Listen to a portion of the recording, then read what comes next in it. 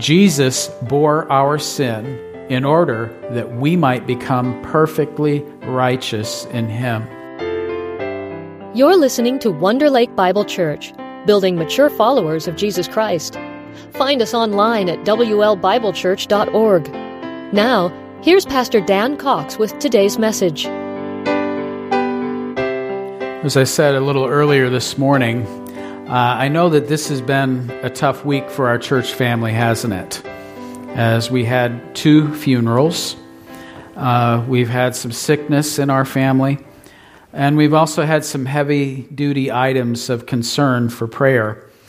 But what I want you to know is that hope is on the horizon. Hope is on the horizon. And Christmas is a celebration of that hope that we have in Jesus Christ. As He came into the world, He came in order to bring us hope, to bring us forgiveness and new life in His name. You may recall is that sad day a couple of weeks ago in saying goodbye to Cindy, our beloved sister Cindy, walking out the house there in the porch right next to the front door there. She had a sign there that said, "Hope is on the horizon." And I thought, how appropriate is that, right? Hope is on the horizon. And so our series here in Christmas this year is focusing on that hope that Christ brought us and what that means. And just a reminder then too, for biblical hope, that biblical hope is different than how we normally use that word hope in our everyday language. Biblical hope is not a wish or a desire that may or may not come true. Biblical hope is a sure and certain promise. It will come true. It will happen because it is based on the power and the character of God. So it is a sure and certain thing. And what is our hope? What do we look forward to? Well, parts of us, we already have all of these things now by faith in Christ. But we're not experiencing all of them right now, are we? These things await us yet. One is eternal life. We looked at that last week. Eternal life is something that you have right now, but you are not yet experiencing it in its fullness the way you will. You also have perfect righteousness in Christ. Absolute moral perfection in Christ. Now, when I look at my life, I don't see absolute moral perfection. None of us do we? But that is a gift that's been given to us, and we experience it in part right now as we walk with Christ, as we grow in Him, as we grow to become more and more like Him. But in His presence, we will be made perfect in Him as a gift. The resurrection of the body, heavenly reward, the new earth, all of these things are part of our hope in Christ. So for today then, we're focusing on perfect righteousness, what that means, where it comes from, and what that means then for you and me.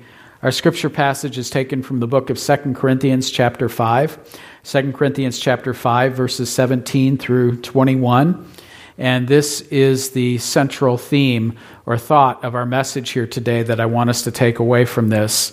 Jesus bore our sin in order that we might become perfectly righteous in Him. Jesus bore our sin. He took upon Himself our debt load, our moral debt load, took the judgment for our sin in order that we then might become perfect in Him, perfectly righteous in Him. A gift then by His grace. So that's 2 Corinthians chapter 5, verses 17 through 21. Before we look at our text, though, a little context. In 2 Corinthians, Paul, the Apostle Paul, is speaking of how we have been made ministers of the new covenant. As we observed communion a few moments ago, remember Jesus said, "This cup is my blood. It is the new covenant. It is the new covenant." It was the promise that God had made that He was going to make a new arrangement with human beings, a new covenant, a new arrangement in His blood through forgiveness. And so we are now ministers of that new covenant, proclaiming that new arrangement God has with sinful people through the sacrifice of Jesus Christ. And because of this hope that we have in Christ, then, Paul says, we do not lose heart. We have this gospel, this good news. It's a great treasure that we contain in these mortal bodies, which are like fragile jars of clay. Our mortal, frail bodies are like fragile jars of clay that contain this great treasure of the gospel. And in light of that, I love what he says. Turn back for just a moment in 2 Corinthians chapter 4 then. Turn back to 2 Corinthians 4, verse 16. It says, speaking of this great hope that we have in the gospel, 2 Corinthians 4:16 says, so we do not lose heart. Are there plenty of things that could cause us to lose heart in this world, in this life? Absolutely. I think of that for myself as I look out on all of you, and I can think of, for each one of you, I can think of something that might cause you to be losing heart here today. But we do not need to lose heart. Why? Because we have the treasure of the gospel. He says, so we do not lose heart. Though our outer self is wasting away, our inner self is being renewed day by day. Who can relate to that? Your outer self is wasting away, right?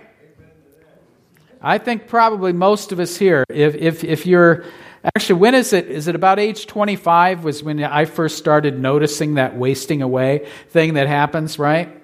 Oh boy, what we wouldn't give to be 25 again, some of us here now. Although actually, I don't think I would want to be 25, but I wouldn't mind feeling the way I felt when I was 25, right? So, our outer self is wasting away. But our inner self is being renewed day by day. How? By the hope of the gospel. He says, for this light, momentary affliction is preparing for us an eternal weight of glory beyond all comparison. We know that God requires faith of us, that God says without faith it is impossible to please Him, isn't it? And faith is trust or reliance. And so there are things that we need to trust God for, to rely on God for. We need to trust Him for salvation, for forgiveness of sin, and the gift of eternal life. But there are other things that He calls us to trust Him, to rely on Him, to believe Him. And here is one of those things that we then are to believe by faith. Now, just a clarification too, this morning in our men's group, we were talking about faith and that definition of faith in Hebrews 11, what it is. That we're making it clear, when we talk about faith, we're not talking about a blind leap into darkness with no evidence whatsoever for believing that. That isn't faith. That's foolishness. Faith, there is evidence for it. There's evidence for it that we have in God's Word, in the person of Jesus Christ, and the evidence of the created order around us, and how He has revealed Himself in His Word and through His Son, through the experiences that we have had in our lives and walking with Him, how God proves Himself to us over and over again, that He calls us then to continue walking in that conviction and assurance. Basically, it's not a blind leap. But nevertheless, we don't know everything now that we will know then, do we? Until then, we need to believe, to have faith. And here is one of the things that we must take by faith. I think it's one of the most glorious verses in all of Scripture. In some way, I think it's one of the most mysterious verses in all of Scripture. But oh, how wondrous and glorious it is.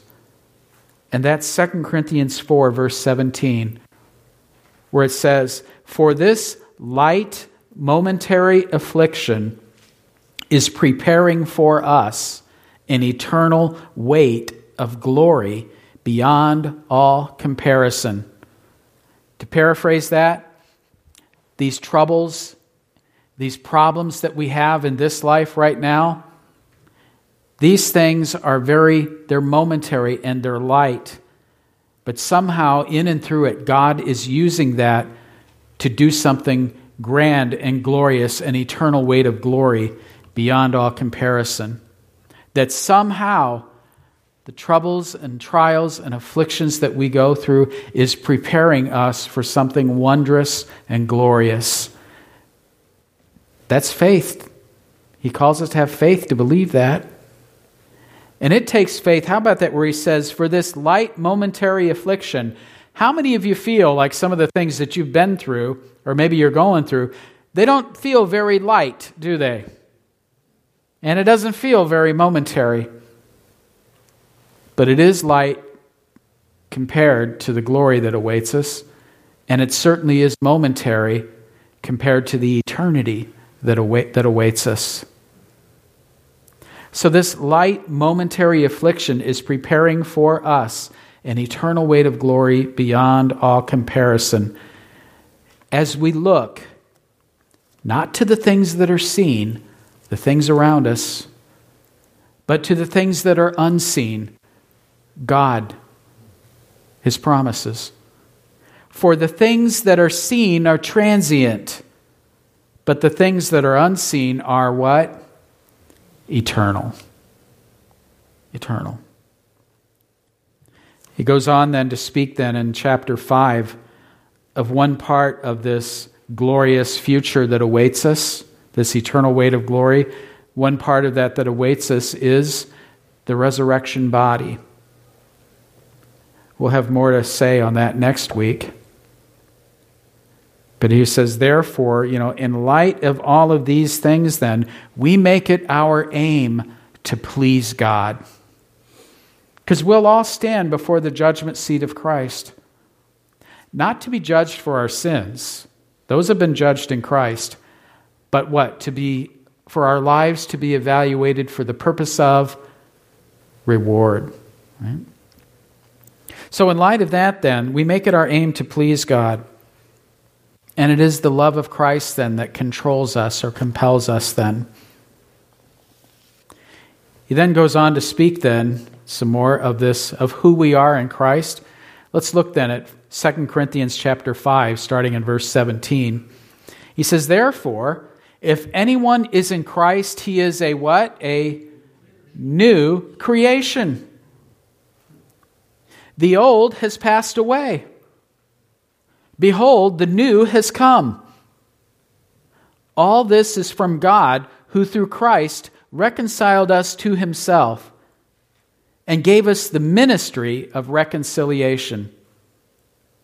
That is, in Christ, God was reconciling the world to Himself, not counting their trespasses against them, and entrusting to us the message of reconciliation.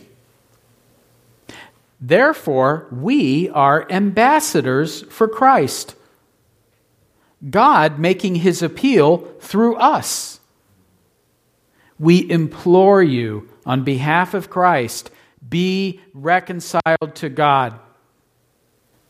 And here's our key verse, verse 21. For our sake, He made Him to be sin who knew no sin, so that in Him we might become the righteousness of God. What a wonderful and powerful statement that is of the gospel right there. For our sake, He made Him, Christ, to be sin, who knew no sin, so that in Him, in Christ, we might become the righteousness of God. What an incredible thing, isn't it? We talk about some of the tools that God has given us to help us to grow in our faith. And without a doubt, I think the most critical tool that He has given us to help us grow in our faith is His Word, the Word of God. And that means hearing the Word of God like we are now. It means reading the Word of God. It means studying the Word of God. It means memorizing the Word of God. It means meditating on the Word of God. And when we meditate biblically, we're not emptying our minds, we're filling our minds with God's truth. And one of the ways that we can do that is just to take a single verse like that. What a great one right there, verse 21. And just chew that over in our minds. Think about that and what that means. For our sake, your sake, and mine, He, that is the Father, He made Him, the Son, Christ, to be sin. That is, He took the weight, God the Father put the weight of our sin and guilt on Christ, who knew no sin. Christ never sinned, did He? Why did He do that? So that in Him, in Christ, we might become the righteousness of God. That we might become perfect in Him, just as He is perfect.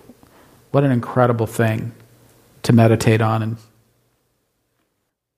I want to speak about believers in Jesus. If your faith is in the Lord Jesus Christ, if you're a believer, biblical faith, biblical belief is not just a conviction in your head, an intellectual assent, but it is a whole person trust, entrusting yourself to Christ.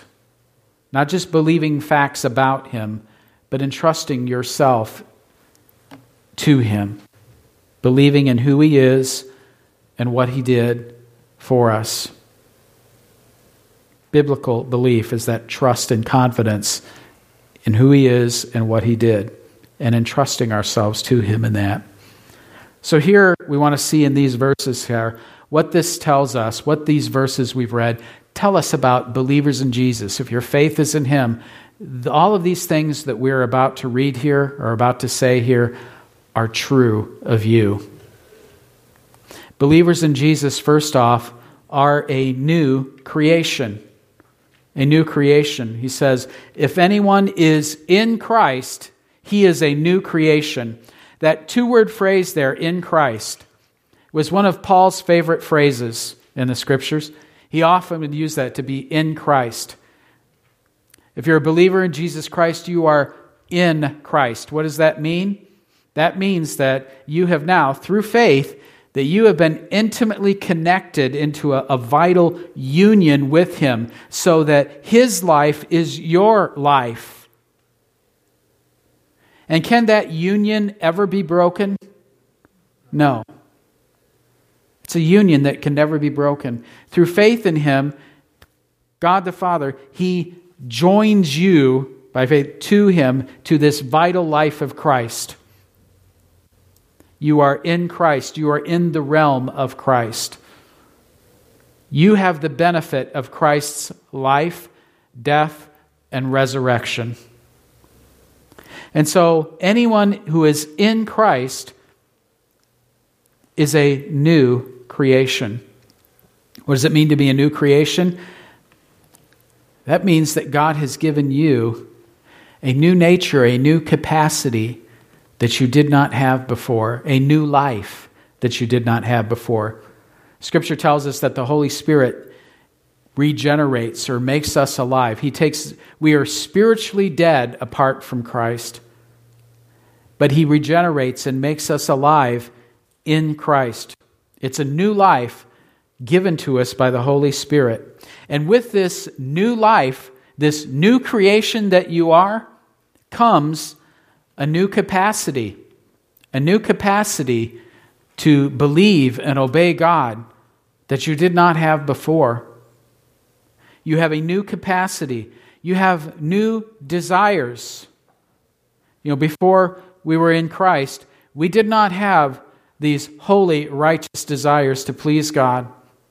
But now in Christ, we have these new desires. We have new priorities. And we have a new destiny in Christ. Because you are a new creation. The old has passed away. The spiritually dead you was crucified with Christ. And now you are a new creation in Christ, a new life, new capacity, new desires, new priorities, a new destiny as you are vitally linked to Christ. The old has passed away, the new has come. And we experience it now in part. We experience that new creation in part right now. But later, we will experience it in its fullness. That's part of our hope. So believers in Jesus are a new creation. Believers in Jesus are reconciled to God. It tells us that Christ has reconciled us to God. What does it mean to be reconciled? Well, in the original language of the text there, that word literally means to exchange. That God in Christ has made an exchange for us on our behalf. What is that exchange? An exchange is what? Okay, I give you this and you give me that. We're exchanging something, right? We're changing it. Well, what was the exchange that takes place when we are reconciled, exchanged in Christ? Well, before we were enemies of God, but now we are friends of God. Remember, Jesus said, I call you friends, I call you my friends. To be reconciled to God means to be exchanged from an enemy of God to a friend of God. So a reconciling is what? When we think of reconciling, we think of putting a relationship right. Right?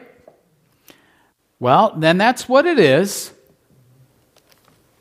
But the term has this idea of exchanging. That's putting that relationship right, in that our relationship before was an enemy of God as rebellious sinners. But now we are friends of God through the righteousness of Christ. So you have been reconciled to God. You were an enemy, but now you are a friend of God. Your relationship with Him has been put right. Exchanging that old for the new. And as believers in Jesus then, we have the ministry of reconciliation.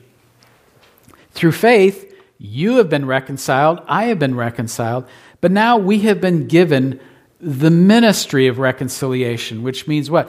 It is our task that God has given us to proclaim the gospel, which, when believed, exchanges people from enemies of God to friends of God. That's the ministry of reconciliation, is proclaiming the message, the gospel that reconciles people to God, that changes their relationship status. You know, I know some of you are. We got some big fans here of like social media and like Facebook. And I know some of you younger folks are saying, Facebook, man, that is so, it's not even 90s, is it? What is it? That is so 2000s, right? Okay. By the way, we never did really figure out a convenient way of referring to the first decade of the 2000s, did we? There's something, you know, because, and even the second one, isn't it great we're in the 20s now? We can say, oh, the 20s, you know, the 2020s here now. It's awkward, though, when you're talking about like the first 2 decades of a century, what you call those things. We kind of cheat and say the teens for the second one, but 11 and 12 aren't teen numbers, are they? But we just kind of fill in because it's awkward. It's awkward, folks, right?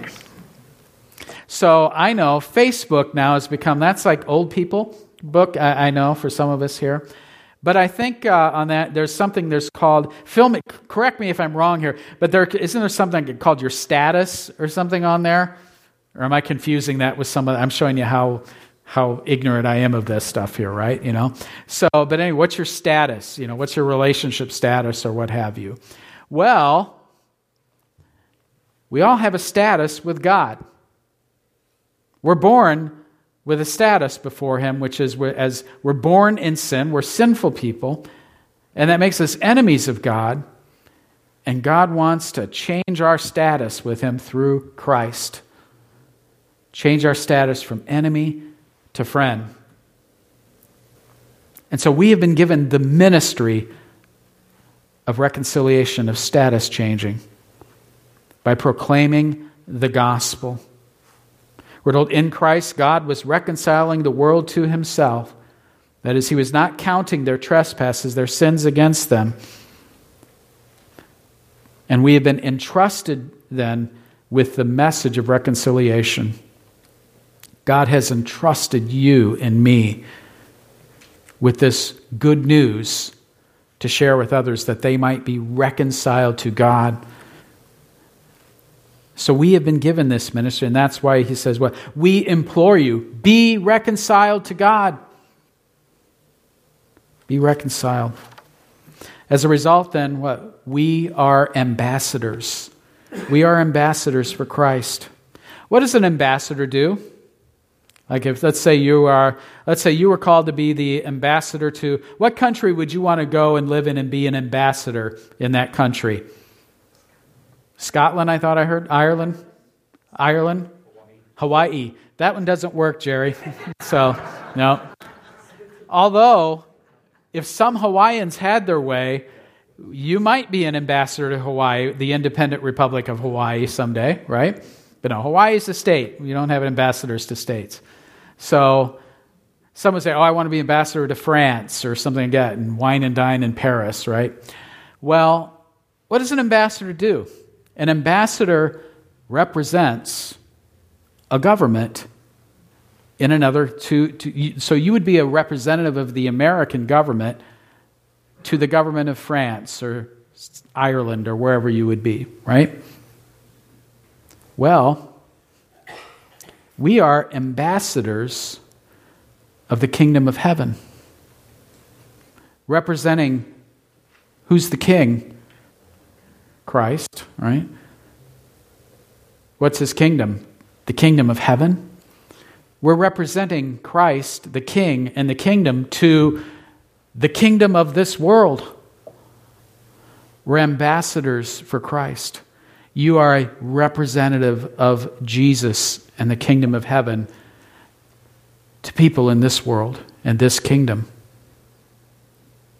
You're an ambassador of the kingdom of light to the kingdom of darkness.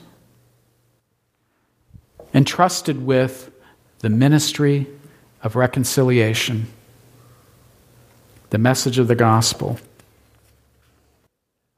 And finally then, believers in Jesus become the righteousness of God. There's that incredible truth that God made Christ the Son. He made him sin, who knew no sin, in order that we might in him become the righteousness of God. Jesus never sinned, but he took on the judgment for our sin. And in so doing then, it was that for forgiveness of our sin, but also then, in so doing, through him, by faith, we become the righteousness of God. If you and I had to keep working at this Christ-likeness thing on our own strength, on our own power, how long do you think it would take you and me to become perfect like Christ? You'd never make it, would you? You'd never arrive. And that's why God has given it to us as a gift, as a reflection of his grace, out of his love and grace and mercy and kindness. He made him sin, who knew no sin, in order that through him we might become the righteousness of God. There's another exchange there, right? He takes our sin and he gives us what? His righteousness, his perfection. Like I had said a little bit earlier, boy, that absolute perfection. God is very stringent and strict about that. He requires absolute perfection. Why? Because if he didn't, a new earth would very quickly resemble the old earth, wouldn't it? Do you want that? Do you want to live forever in that way? I don't. So if we could never become righteous, no matter how hard we tried and how long we worked at it, what was the only solution? To receive it as a gift. So you are right now, you have this gift of perfect righteousness in Christ. You do not experience it fully right now. You're growing in it day by day as you walk with Christ by faith. But one day, you will know it in its fullness. When we die and go into His presence, we're perfectly righteous in Him. You say, why do we as believers, why do we die? Well, you know what? For the believer, and it's painful for us to say goodbye to our loved ones, isn't it? But for those who are in Christ, it's the best thing that could happen to them, isn't it? Is to leave this mortal body behind and go into the presence of God, made perfectly righteous in Him, awaiting then the resurrection of the body. We will not be disembodied spirits forever, but rather our bodies will be raised and we will live and rule and reign with Christ. Glorified physical bodies on a glorified physical earth. Imputed righteousness was what the theologians call this. It means it's something that's credited to us or given to us. You have it now by faith, but you will experience it fully later in His presence. We said goodbye to our sister Cindy. She is perfect in His presence now. So what should we do with this? I want to remind us, the key thought here, that Jesus bore our sin in order that we might become perfectly righteous in Him. So first off, I would say, give thanks. Give thanks for your new life and your righteousness in Christ. I know it's easy to get overwhelmed sometimes by the troubles and hardships of this life, but I think the best antidote to that is to meditate on the Word of God and the hope that we have in Christ. That which yet awaits us in Christ. And give thanks and praise to Him for that. Also, we are ambassadors. We've been entrusted with a precious message. Faithfully share that message. And how do we share that message? Certainly with the words of our lips. But how else do we share? It's not just what we say, it's living it out, isn't it? It's the testimony of our lives.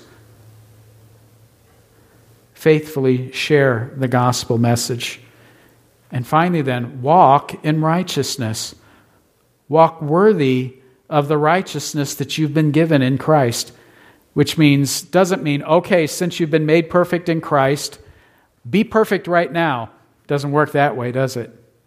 But what does it mean? By the power of the Holy Spirit who indwells us, walk in that power to be made increasingly more like Christ now. Walking in righteousness because He is worthy of that. He is worthy. And no, you're not going to arrive this side of heaven, but keep walking. Keep walking.